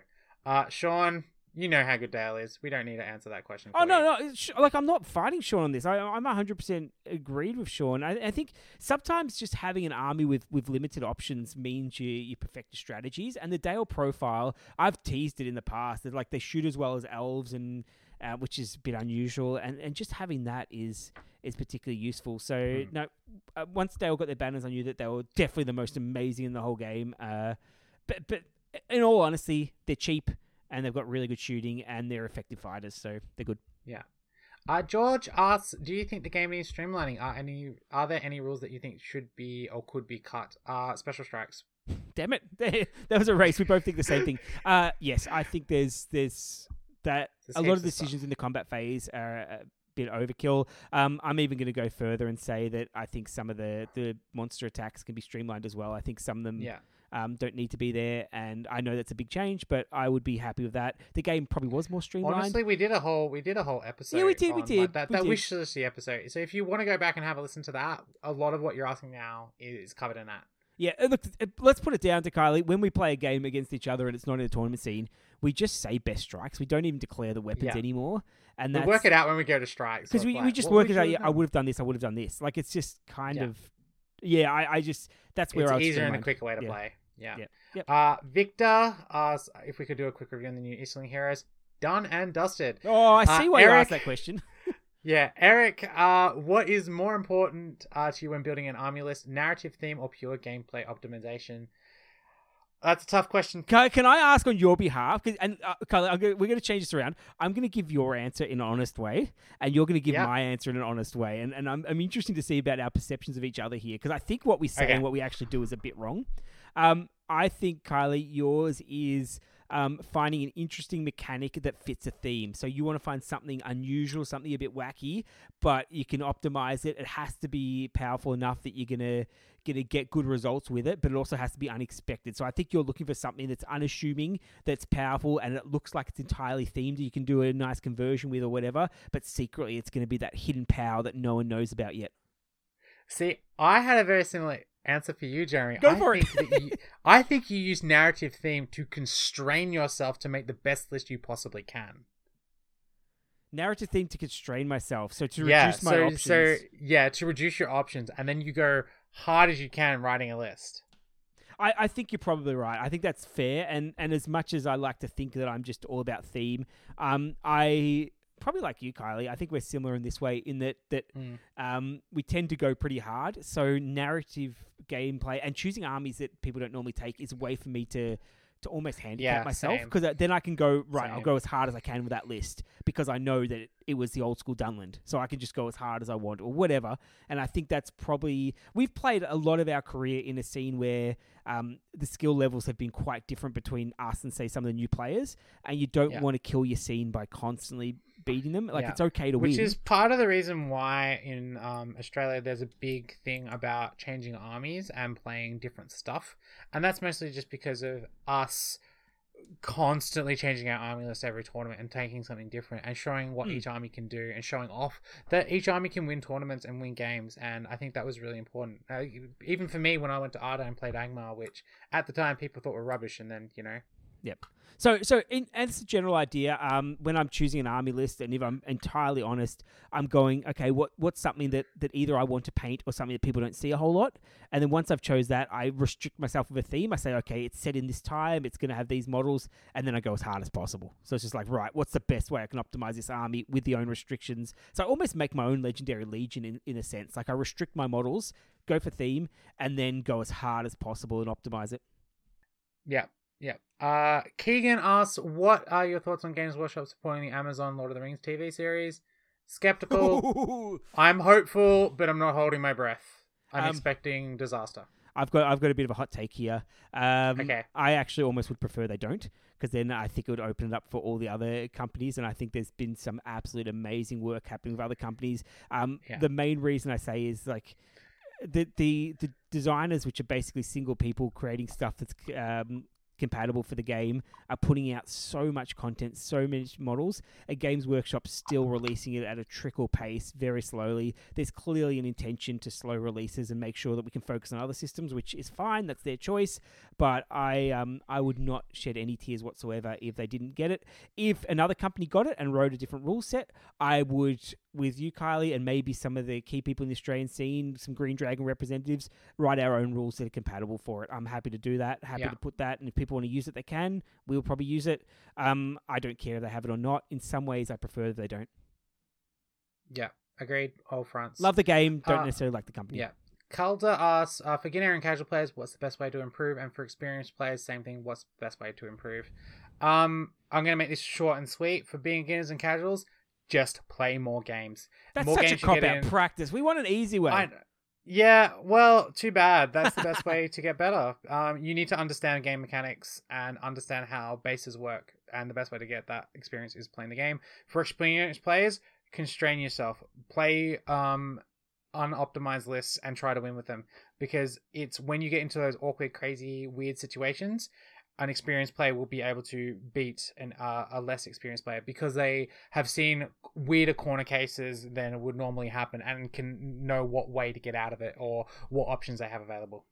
Jeremy? Yeah, you've taken two answers there, Kylie. That's a bit unfair. I would, even as a beginner player, I would really restrict your choices. So go for design an army just out of the basic stuff, like a hero, whatever hero you like, basic warriors, the banner, whatever. Don't go too much. So if I'm designing a Minas Tirith army, I'm designing my army around that plastic Minas Tirith box set. Just learn to win with that. If you can win some games with that, then every time you add something on, it's gonna be so much better. Because if you can know what your basic warriors are doing and your basic troops are doing, it's gonna help you so much. If you go all in on the tricks early on, I think you might not know the basics, and that might cause problems. Yeah. And for experienced players, start using all the psychological tactics that we've talked about in previous episodes. Yeah. James asks, have you considered doing any battle report videos? We have, but we probably will never ever get around to doing them, simply because of time constraints and editing and all the other things that comes with doing bat reps. Okay, not from a Green Dragon point of view. Like we're not. Yeah. I mean, we'll collab with people who want to. Yes, and that's what I was going to say. I'm got one booked for Conquest Creations. Jacobs. We're finishing off that series where we started a bit of an online tournament type thing, and it got interrupted with lockdown. So we're going to bring that back. We have done battle reports with Lockie from Zorpazort before, so you can probably dig those up on his streams. So we absolutely will do them, but we just don't have the time to do that, and we don't have the inclination. And it's a whole business thing now, isn't it? Like it's not, you can't do them half-assed. You got to do them. You can't do them all assed. And we wouldn't want to do them half-assed. Like me and Jeremy are very, very production-y, arty people. So yeah, I couldn't bear to do some crappy camcord off my phone recording of something. I'd have to do it properly in like a semi-studio environment and have it properly edited. And we just don't have the time for that. But that said, if locals want to get us involved and get us on stream, we're absolutely happy to do that. Yep. Oh, so we're totally down to add some flavor to your battle reports. Yeah, we can trash talk you all day long. Yeah. Rocky asks, how many Hashirin is too many Hashirin? The answer is 3. 3 is the number, and 3 is the number that you shall abide by. That's too many? 3 is too many? No. 3 is how many you take. You don't take 1. You don't take 2. You don't go to 4. You stop at 3. Think Holy Hand Grenade from Monty Python and the Holy Grail. That is how many Hashirin you have to have in a list. 1 is too many because I hate playing against those guys. They're so sneaky. That's the idea. Jack asks, does drinking improve your game slams? No, Lemons, it doesn't. Yeah, it's fine. You do that by all means. It depends on the kind of person you are. Yeah, drinking scene's a whole nother discussion, isn't it? Some of my favorite times gaming have been those big drinky type things, and we had a lot of fun. But some people it's clearly not, because depending on how you hold your drinks, then it's going to affect your gameplay. So yeah, be cautious about it. I don't encourage binge drinking officially, maybe unofficially, who knows. But yeah, it's going to be a personal thing, isn't it? Does it improve? It depends what kind of person you are when you've been drinking, isn't it? Because if you're just socializing, having fun, and it makes you more confident and able to talk to people and have a laugh, then go for it. But if it makes you a bit more bitter or whatever, then maybe hold back. The Green Dragon podcast highly endorses responsible drinking. No, we don't. That's a total lie. No, we don't. Come on. Josh asks, what's the best conversion that you've recently seen? This is a one from David, actually, and I'm going to see if I can get him to... Actually, yeah, I'm going to see if I can get him to provide it as a thumbnail. He's got a King's Huntsman conversion converted from a Rohan Royal Guard, and it is amazing. I'm actually going to steal this conversion for myself. It looks really, really good. I don't have any. I wish I did, but haven't been looking at people's conversions too often. So maybe I'll hold that off, and I'll next time we do one of these, Kylie, I'll come up with some ideas for that. Cool, no worries. A good friend Harry asks, after 2 years of pandemic, will the Green Dragon be sending a contingent to Articon? And he also asked a follow-up question of, is there anyone that we would like to play a gamer, and where is Matt? Matt is living with his girlfriend now, so he's not been around as much, but we do drag him around every so often. But yeah, we probably won't be sending a contingent to Articon this year. At least I'm not going. Unless the stars align and my side venture at the moment playing Pokemon Unite allows me to get to London in August with a free plane ticket, then I don't know, maybe I'll sort something out. But yeah, I highly, highly doubt I will be at Articon this year. It's just too expensive. No, well, for me, it's always been an issue of just timing and work commitments and that sort of stuff, and I've probably slightly less flexible with work, and if I'm going to take significant leave, I'm going to do family stuff. So I think that's a wish list for a bit later on when my kids are old enough and my family can look after themselves a bit more. So maybe in the future. That's always been the hard thing with you. Even with us, August is a great time for you guys to run it in the Northern Hemisphere, but for us Southern Hemisphere residents, it is the worst time of year because that is busy season. It's exam prep season. It's busy season at work for me in the theater. It's just a really hard time to get off work. And hell, I'm surprised I managed to make 2 Articons to begin with. And was the other part of that question? Who do we want to play? Yeah. I want to play Stu and Harry or other podcasters. So absolutely the people who I've spoken to and been on their podcasts and not played. So really people who I've chatted to and want to meet in person. That's the one. And there's actually a lot of people, anyone who I've interacted with on the Green Dragon, that's the kind of person I want to play a game with.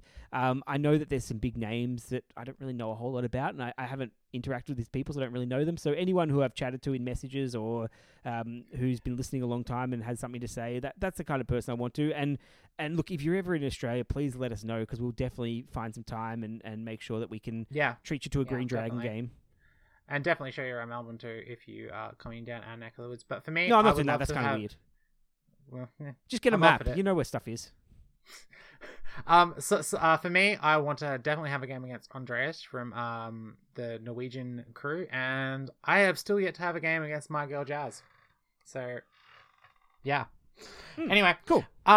Chris asks, how great are siege dungeons? They're terrible. Don't take them. They're awful. They ruin everyone's game experience. Moving on. No, I think ask yourself why you're taking them. If that's how you enjoy a game, fair enough. But does it make the most enjoyable game? I would argue maybe not, because you've got a stationary piece that does significant damage from afar.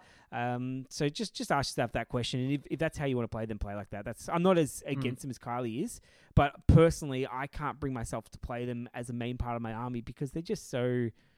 for me, they're not fun because they're not... I'm not challenging myself. I'm just literally lining up a siege engine and rolling well, and I can roll well anytime. That's easy. Wish you could roll at any time. Colm asked if we could add one rule to the game. What would it be? I think we answered this in in our wishlist episode, but I think the one that I quite liked, that I think Maddie said, was Fate. Being able to use Fate to pass jump, leap, and climb tests automatically before you roll. I think that's a really cool interaction because Death Fate needs more of a use. Anyway, Jez? Oh, you caught me off guard there. I want the priority roll to, you could choose to go first or second. That'd be cool. Yeah. Alex asked what characters are you hoping to see in the upcoming supplements, and are there any rules that you would like to see implemented in the game? There are no models per se, but in terms of rules, there's definitely... Yes, there is for me. There is for me. Let me answer that one. Oh. Beornings. I want Grimbeorn. I want Beor... I want Beornings. That's what I want. That's it. You can answer the rest of them. Oh, yeah. I want to see more diverse rules in the game that change the asymmetricality of the game. So stuff like how the Watcher does Deep Strike, maybe not to that extreme, but quirky stuff that changes the gameplay, and particularly interactions between players, like Raz's secret. Who is he trying to assassinate? Love that rule because it gets both players guessing. So stuff like that. That's not typical, not standard, 3-1-1 hero with I hit you hard, a special rule. I want some actual gameplay and movement shenanigans to hit the table. Yeah, look, I don't want that much stuff, but I want more of these shamans we've been getting lately. They're cool. Andreas asks, who are your favorite picks for Clash and why are they all Andreas? I'm sorry, Andreas, but you're not winning Clash. I actually believe Andrew's going to take it away again. No, it's definitely going to be Andreas this year. Like, Andreas is a good quality player, and because he's a bit of a clown, and I absolutely respect that because I play that role as well at times. People underestimate it. I've got Andreas. Andreas, you're going to win this one, and it's going to be glorious. I can't wait to see the memes when you do. Yeah, well, yeah, we'll see. We'll see, Kylie. We'll see. Let's revisit this. I'm sticking by it. It's on tape. Okay. Grant. Hey, that's my grunt. You can't do that grunt.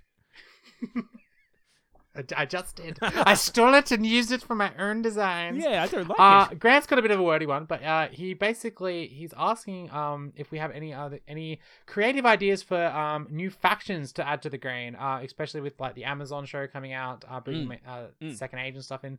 Is there anything that we would like to see in that regard? Definitely Numenor. Oh, please expand Numenor. I hope they expand Numenor to something fun and interactive. No, that's not to say that Elendil isn't, but I'd like to see more. I'd like to see them have the Easterling treatment. Yeah, okay. Yes. I've got a few here, Kylie, and with the show that potentially for Beornings, I think would be a fantastic one. I would like the Woodsman from that Necromancer supplement to get their own little army list. So I think that would be really cool. I want a Bree force that's built that area, the Bree being a meeting place. I think that would be really fun. So I want all those ones. I want a black Numenorian force with like maybe Queen Betherial. I think she was a black Numenorian if I can remember, but she allied with Gondor.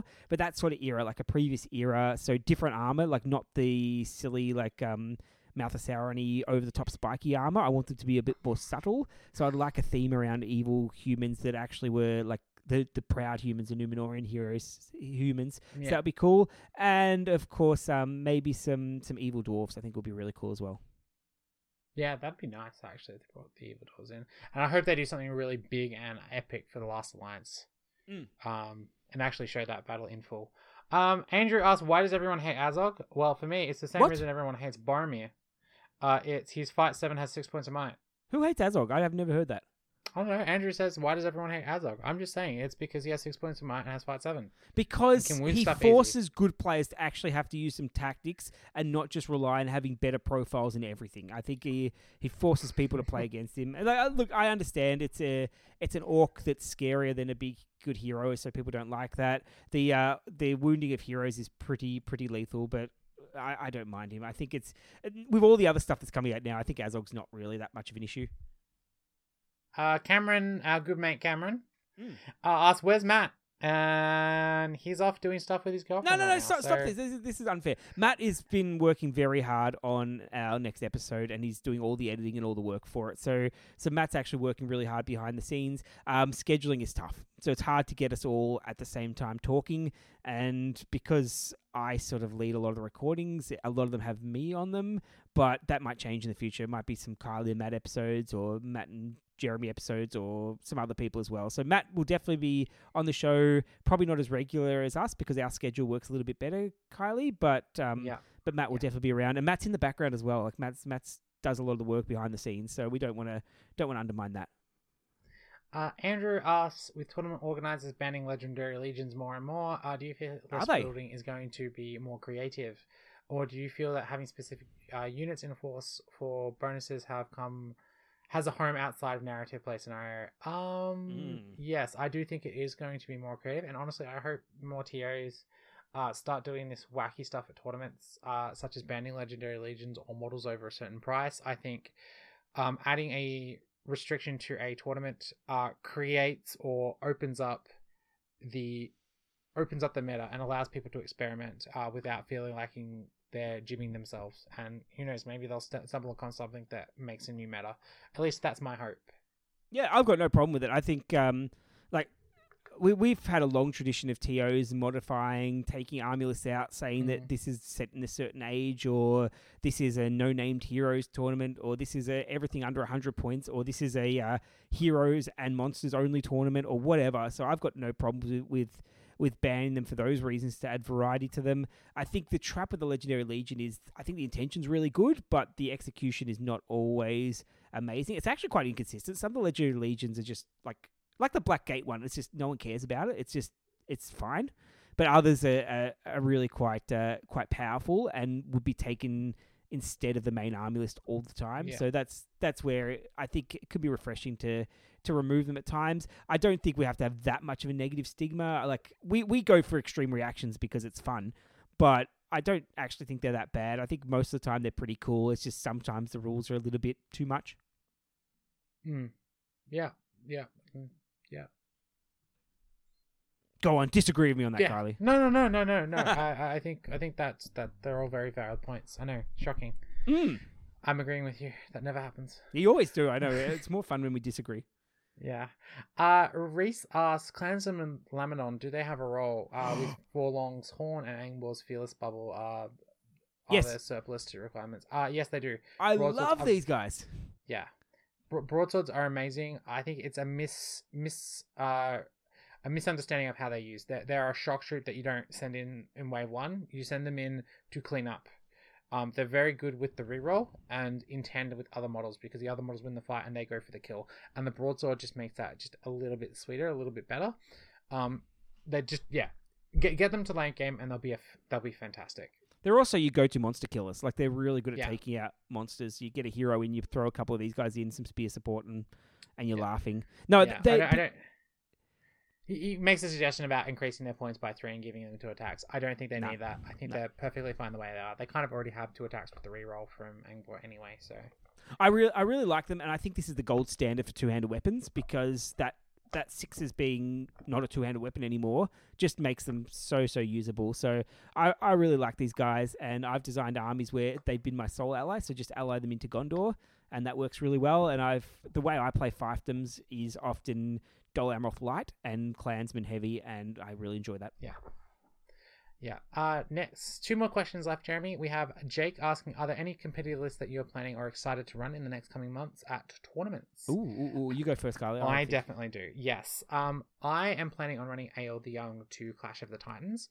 I'm very excited to run it there because Legendary Legions are banned. So my hope is that not as many people are playing Rohan and not factoring for Rohan, and I'll be able to absolutely mop them off the table with Sons of El and Aeol, because Aeol basically gets an indirect buff because he's not directly competing with other Rohan heroes in their legions. He gets to basically go, I am Aeol, here are my sons, watch me have strength 6 on the charge and murder everything.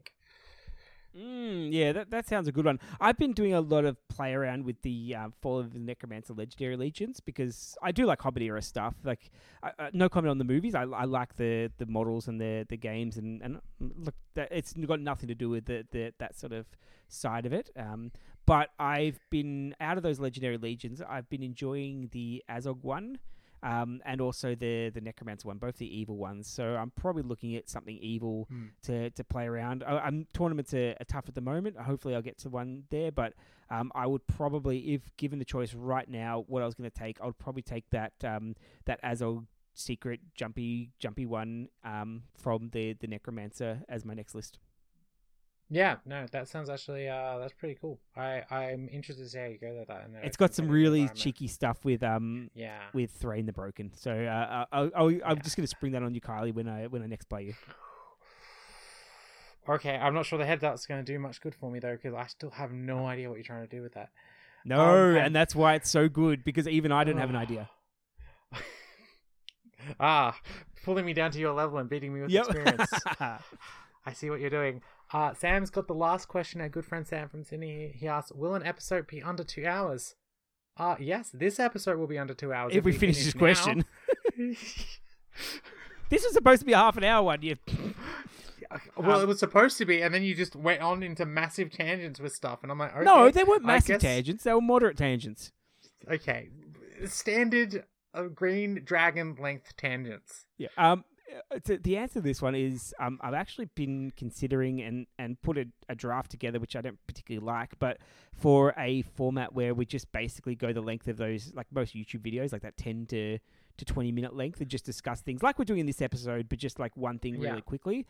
I think that probably will happen. So will there be episodes under 2 hours? Probably, because I think that's what we're going to have to go in the future, is work on a big episode and then just occasionally every couple of weeks just throw out something small, our thoughts on something, because we don't react to things within a year. Like, it's just something happens and we're like, okay. We still haven't reacted to Quest of the Ring Bearer. And I've played with everything in that book, played through most of the scenarios, and have a good understanding now of everything in that list. And I really want to talk about it. And we haven't gotten around to talk about it yet. Same with Fall of the Necromancer. I'm nearly ready to go on that one too. Yeah. So I think for this, Sam, I think we will have a bit of a Green Dragon Shorts type format where we just throw out some stuff, and it's basically just potentially our thoughts on just small topics that don't fit into our normal 17-hour episodes. So I think that would be enjoyable for us and enjoyable for the editing process as well, because we don't have to listen to ourselves, which is always nice, as you know. Yeah. Well, hopefully, I can get this episode sometime out tomorrow. Oh no, you won't. So, ears up, everyone! If I've got it out on the 17th, you know I've been true to my word. Goodness, don't do that, Kylie. It'll be out by May. We'll see how we go. I got all of tomorrow off, and I'm really hoping to get this episode out, because I really feel we need to get something out, so people know that we are still around, we're still here, we still love you all, thank you for listening, and all that fun stuff. No, look, listeners are very forgiving about this, and I was worried with our first delay, and this has been compounded delays, because there was delays where I didn't have internet, so I couldn't record when I had time to record, and then suddenly I didn't have time to record, but I had internet. So listeners have been very good about it, and they know that we're not doing this for profit. We're not here to sell wares. We're just here because we're fans of the game, talking about it. So they're very forgiving. I think if we were like business orientated, I think there probably might be a bit more pushback, but we're not. We're just here to have a chat. And I really do. One of the things, at least I've had a few listeners come to me and tell me about in private messaging and stuff, is they love the fact that when we talk about something, we try and give an informed opinion. We try and play with the model. We try and get an understanding of what that rule is trying to do, or what have you, and then give our thoughts, rather than knee-jerk reactions like that we always see these days on the internet and in the news and stuff. And I think the way we provide our content, I think, is noticeably different to a lot of other podcasts that are floating around at the moment. I think people's, hopefully, at least my impression is, people appreciate that.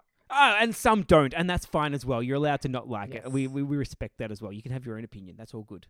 Yes, that's kind of our point, is you can have your own opinion. And this is our opinion. Our opinion is to give informed content.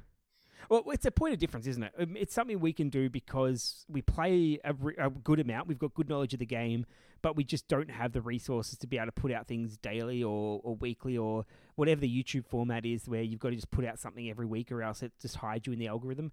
We don't have to do that. We've got no need for new listeners. We've got no need for money. We've got no need for sponsors. So we just put out our thoughts and take our time. Don't be hasty. Don't be hasty. Well, I think with that, Jeremy, I think we should wrap up. I think we should get this episode in under 2 hours. Damn it! I was trying to extend it out for another 15 minutes. Yeah, I don't think you're gonna be able to do that. So I'm gonna go straight into it because I've been longing to say this phrase. Thank you for joining us and listening to our little podcast, listeners. And remember, trap swing games.